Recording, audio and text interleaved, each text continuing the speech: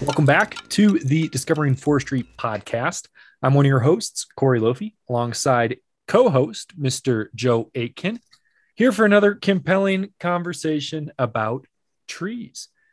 Joe, June starts tomorrow. When listeners hear this episode, it'll already be June. And I'm just curious, how are you holding up? I love this time of the year. But it's what you've been talking about. You're moving, you're going, you're running.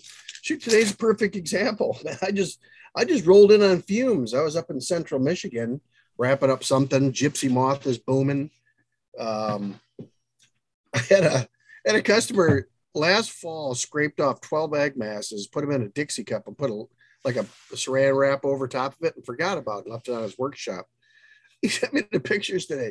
It's got to be like 10,000 little, not gypsy moth, excuse me, sponge moth, yeah. So he's got this big solo cup full of them. There were so many of them, he had to put them into like a gallon Ziploc bag. There's got to be 2,000 to 3,000 of them from them 12 egg masses. Holy cow. So it makes you wonder how many of them little boogers are in there. And then if there's that many, it exactly shows you why this insect is so catastrophic to trees in the forest. Yeah, those populations can ramp up pretty quickly if you think about it. Oh my God. And they're only about a half inch long right now, but holy macaroni, by about 3 weeks, they'll be the size of your pinky. So what I got to know the fate of these little critters. Are they going to be released into the wild? Are they going to meet their maker, catch on fire? No, they're going to fire. Yeah. Yeah, let those guys go free. Well, I mean, I got a neighbor we don't really get along with, but yeah, but you know what? You'd be doing the deed then, and then they're gonna blow over and balloon over on your trees. The next year, like, oh, I knew I shouldn't have done that. Yeah, so no, probably not good. Scraping egg masses is actually good, but you got to destroy them. You can't save them because guess what? They do hatch. If they hatch, they did. So I rolled in on fumes. I got 20 miles left in the gas tank so I'm ready. And I'm excited about tonight. We'll go in a little bit of a different direction with a good friend, great arborist, and kind of talk about different things.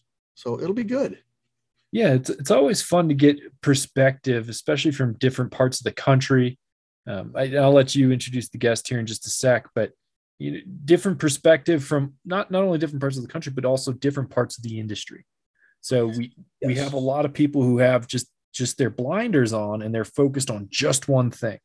It's just pruning, or it's just removals, or it's just plant healthcare. And I think tonight's guest is going to bring some more of that well-rounded arboriculture that we always talk about. So, yeah, our guest tonight is Jeff Inman, and I met Jeff through arboriculture, and Jeff is a perfect example of how generous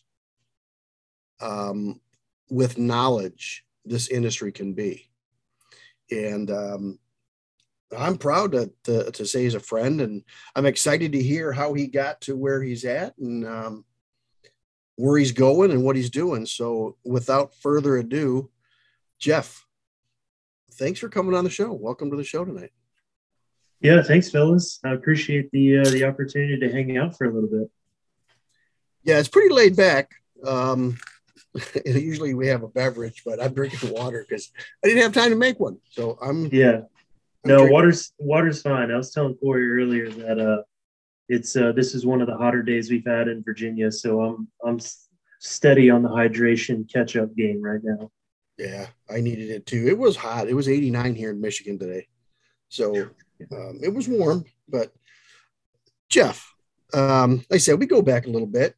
And like I said in the introduction, you've always been very generous with working with other arborists and showing things and working with things. And, but you started off as a working arborist and a competitor.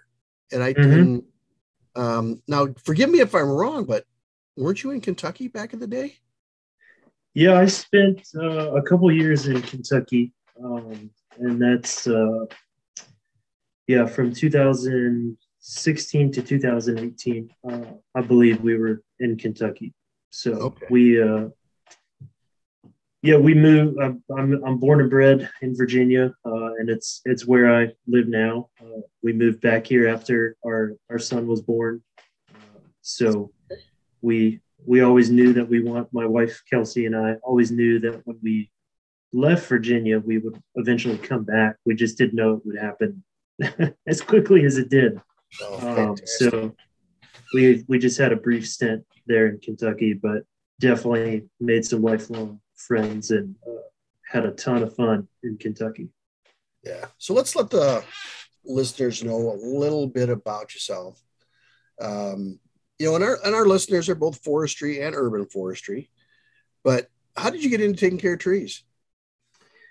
So I went to Virginia Tech, is where I got my bachelor's of science in natural resources conservation, and I minored in forestry. And at the time, I didn't really know what I wanted to do other than I knew I just wanted to be outside. Like I've always been passionate about being outside. The idea of being behind a computer, being in a desk just drove me crazy.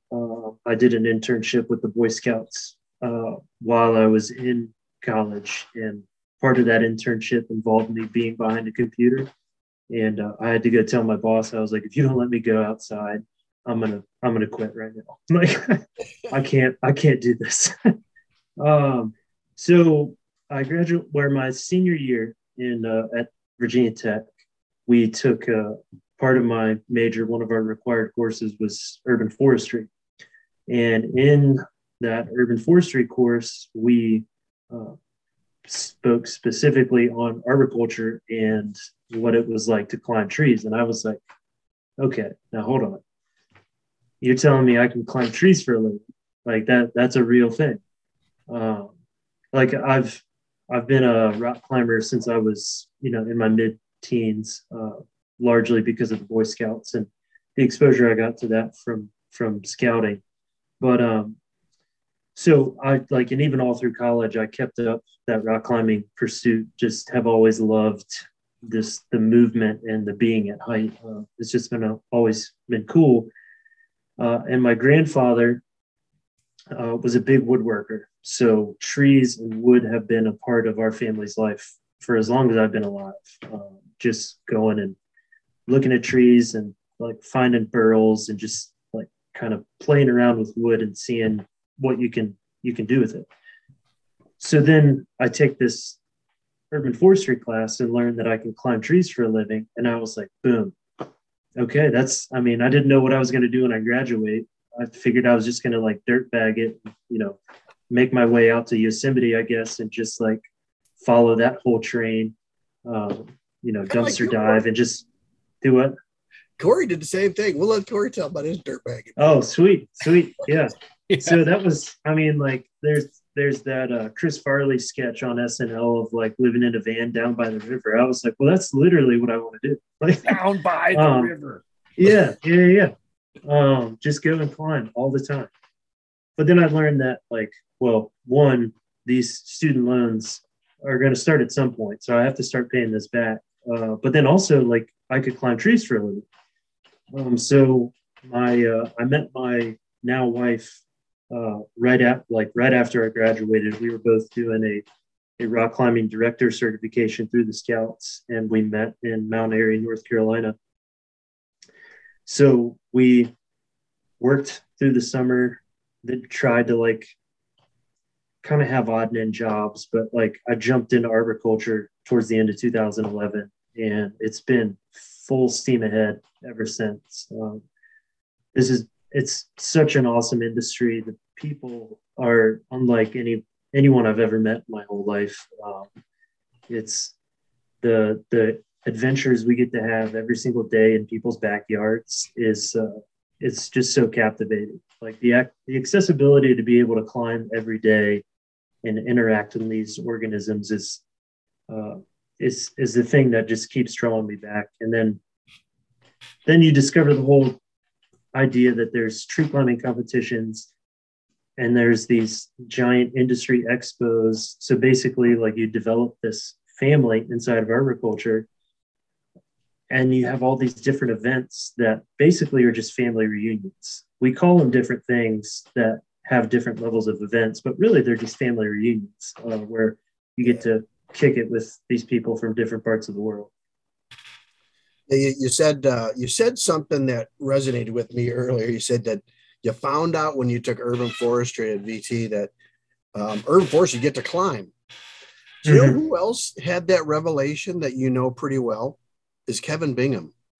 Oh yeah, that's right. That's right. Kevin had the same thing. He didn't know what to do. He was kind of dirtbagging after North Carolina. Oh yeah. Wait, was Kevin a Hokie? Was Kevin a Hokie bird too? No. Kevin go to North Carolina, I think. Or his family's from North Carolina. I think he went. Oh, gotcha. But he did the same thing. He says, and I get to climb for a living, trees. Yeah. And the same thing. He found out that was actually it was a job. But that's pretty cool. You guys are both doing really well in the industry. After school, you never pursued anything in dirt forestry with the forestry? No. So I get like at least most climbing arborists that I've interacted with kind of hit this like 5-year bubble where it's just kind of like, is this really what I want to do? Like I've been dragging brush, I've been climbing trees, I'm on spikes, more than I care to be sometimes. Like it's like just the industry kind of goes through these waves, or at least it has in my career. So I find a lot of people hit this like 5-year bubble where they start exploring what other options are out there. So that was probably the closest I came to like dirt forestry is like just kind of feeling out what else was out there.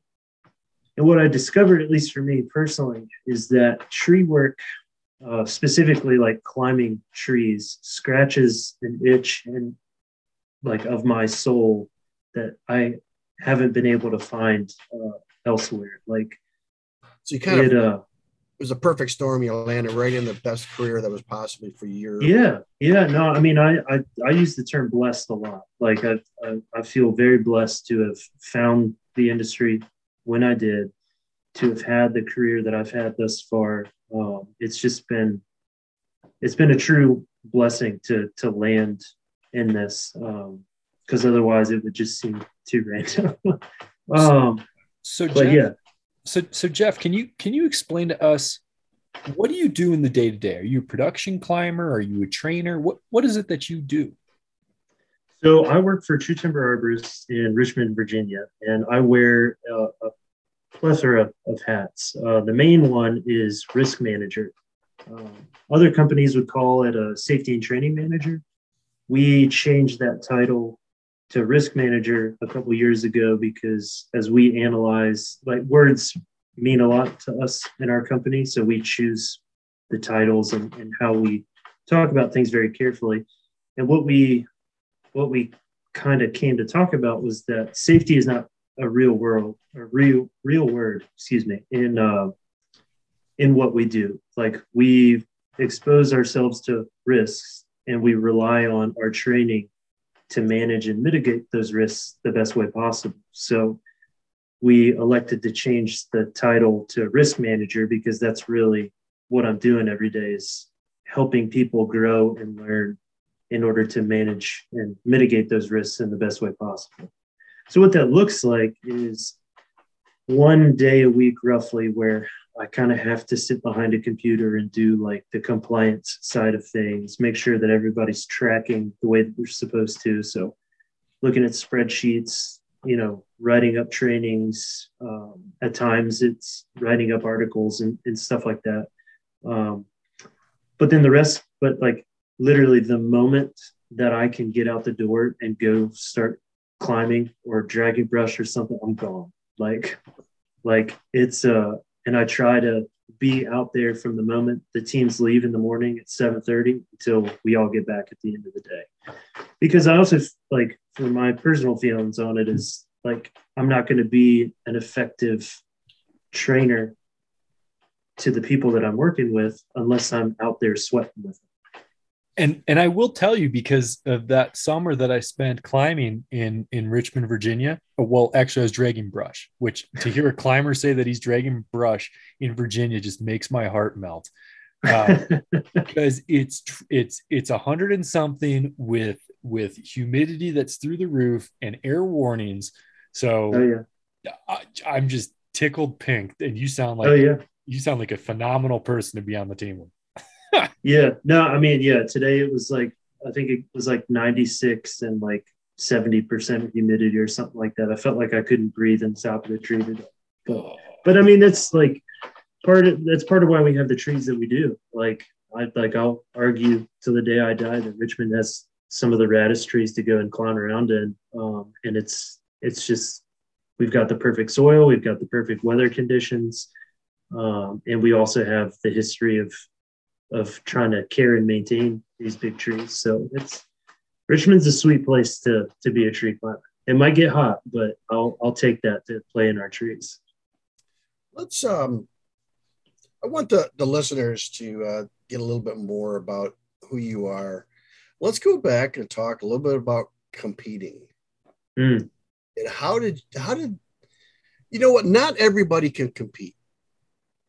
And I don't know about that. I don't know that. Well, let me mentally. It takes a lot of because I bring that up because one of my really, really good friends and an amazing climber, Abden. Abden, if you watch him climb, is probably one of the smoothest climbers out there. He's just amazing. But it gets when it gets time to competition, I think he overthinks it and it hurts him. So I know he's a young man and he's getting better, but and you're right. Maybe everybody is, just last is still competing or first, but you're competing. And I think the state and the chapter competitions are getting bigger and bigger and bigger. Before you'd have 15, 20 climbers, and now you're topping and limiting out on 50, 55 climbers in a comp. How did you get into it? How have you done competing? Are you still competing? Yes. So how I got into it was I started working for Bartlett Tree Experts just outside of Washington, D.C. I spent 6 years with Bartlett. In my first year, I'd been probably doing tree work, I don't know, maybe like 3 months. I had no idea tree climbing competitions existed. I just knew that this industry involved climbing trees, and that's all I really cared about. So, but my college roommate who I was actually working with him at Bartlett. He was like, "Hey, there's this tree climbing competition just up in Maryland. Let's go check it out." So we hopped in the car, and I was like, I mean, like, what do they do? Like, I'm thinking steel timber sports is, to be honest, like they're spiking a spar. Like it's basically all the same questions that I get asked now from the general public of like, what the heck does that even mean? So we show up and I'm watching the Mid-Atlantic chapters comp in 2012. And I'm watching like Chris Coates and Tom Whitelock and Andrew Donovan, like these like titans of the competition world that I had no idea who they were. I'm just watching these people fly through these trees. We're really just like glide through these trees. And I don't know if I've ever been drawn to something faster than when I saw that. I was like growing up playing sports. I have a competitive nature that like my wife gets a little aggravated with at times, but like I just have this like innate desire to push myself and as far as I can and to compete. And what really like I talk about like different things as trying to turn them into games. So like when things get hard, try to make it into a game. So yeah, it's so hard, but it's fun. So discovering that tree climbing competitions existed was like, this is right up my alley. I don't know how to climb trees very well yet, but this looks sweet. So I competed in 2013 for the very first time, and I think I came in dead last. It was great. Like I have, my mom took a bunch of video footage of, this is back when we were foot locking. So I have like my very first foot, like I'd only foot locked a handful of times before that count. I'd never practiced blade speed climb. I did okay at work climb. Aerial rescue, I timed out. Throw line, I'm pretty sure I bombed. Like, I mean, it was like, I look back on it now and it's like kind of funny. Yeah. But it's also like very humbling and again, another blessing to see like what work and determination can do as I watch basically these series of videos from 2013 now up to this year and just kind of seeing this progression for myself personally, but also just kind of the competition scene as a whole. So I've been competing since 2013. I made it to Masters for the very first time in 2016 in the Mid-Atlantic chapter. So that was huge. Like for several years, I missed out on Masters by 1 point. Like, oh, you're right there. Like, right there. It's like, it's like, what do I have to do differently? What do I have to do differently? It's when I learned more about like, okay, specifically with the ISA comps, the rule book is your guidebook to be able to score more points. So when you understand how that works, then you know how to play the game better. So when you know how to play the game better, then it helps you. Because at least for me, like competing, the preliminary events are all good and fine and like super fun, but Masters is really like the trophy for me. Whether I win Masters or not, like just going and dancing at Masters is the kind of important thing. So can you explain to the listeners, some aren't familiar with climbing contests. Yeah. Sorry. What is it to be Masters or in the Masters world? So in the preliminary events are a series of 5 individual events. So you have a work climb where you start at the top of the tree and basically swing around to these different stations in the tree and ring bells with a handsaw and throw sticks and jump out of the tree. I say jump, like you rappel out of the tree and try to land on a bullseye. Aerial rescue, you've got a dummy that's in the tree that you have to ascend up to, move over, do an assessment on, and bring them down inside of 5 minutes. There's 2 speed-based events where blade speed climb, it's basically like you're a little kid just tied to a rope and you grab the tree and climb it as fast as you possibly can. And then there's the ascent event now, where there's just a rope hanging in free space and you clip in with ascenders, which is how most people do it now, is using a foot ascender, knee ascender, some sort of progress capture device, and you just race up that rope as fast as you possibly can. And then throw line, how we install ropes in trees, is a little weighted ball tied to a small diameter rope that we throw up into the tree and then pull our ropes up. So the top, depending on how many people are competing, the top 3 to 5 male and female competitors advance to what's called the Masters Challenge. And that's typically around a 30-minute, what we call a ground to crown. So there are stations in the tree. It's almost like a culmination of everything from the prelims. But you have 30 minutes to do a site assessment, install a rope in the tree, climb to access, and then move around to ring these bells with your handsaw. There's still some throwing sticks, and then try to retrieve or pull all of your gear out of the tree inside of 30 minutes. And you've got a team of people that are holding clipboards that are judging you the whole time and looking for like subtle differences. So it's screaming at you. Yeah. And a crowd, and I'm generally part of that crowd who's cheering you on, saying, yeah. "Do it! Oh, yeah, tie in." Yeah. So and I mean, to speak to the nerve side of it, that's like a big part of it, especially on Masters, is being able to manage basically that noise.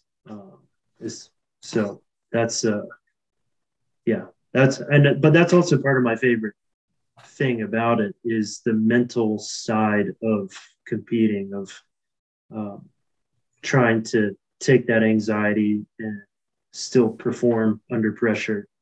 And it's gotten to a point now where when I walk into a master's ring, typically the only voices I hear are the person I'm supposed to talk to inside of the ring, which is usually the one I'm calling audibles to, and my wife outside of the ring. There's everything else like just kind of like falls away. All that noise just kind of falls away. That's pretty amazing. How many times do you get to that level before you could learn the technique to tune that out? Because that's an art and science to be able to focus on something like that.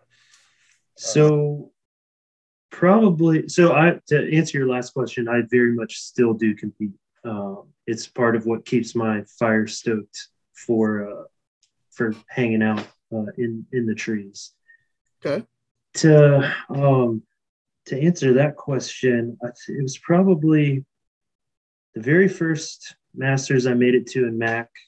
I came in second behind Drew Donovan.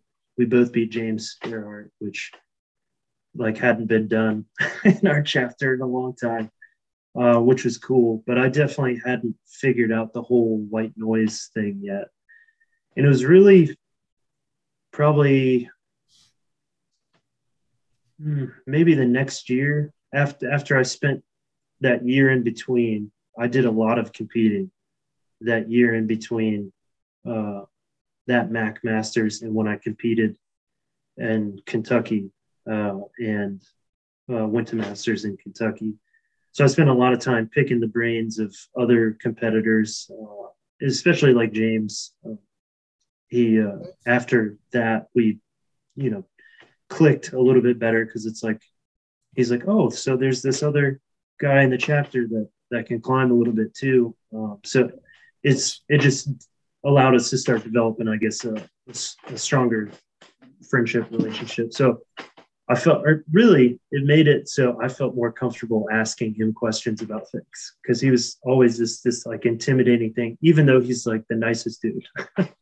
But it took a lot of like dedicated, I guess, practice. Like I just spent a lot of time trying to tune out noise. Hey, bringing home any hardware? Oh, I don't want you bragging about yourself too much, but so I guess my most notable things have been I've two-time Kentucky champion, which means I've been to internationals in both 2018 and 2019. 2018, I came in second overall. In 2019, I came in fifth. This year, in the world? That's in the world. In the world, yeah, that's at internationals. I just wanted to throw that in there because when we speak, when you win just for our listeners, so when you win a chapter, you go to Masters and you win Masters, you represent that chapter at the International Tree Climbing Championship, ITCC, which is hosted around the world.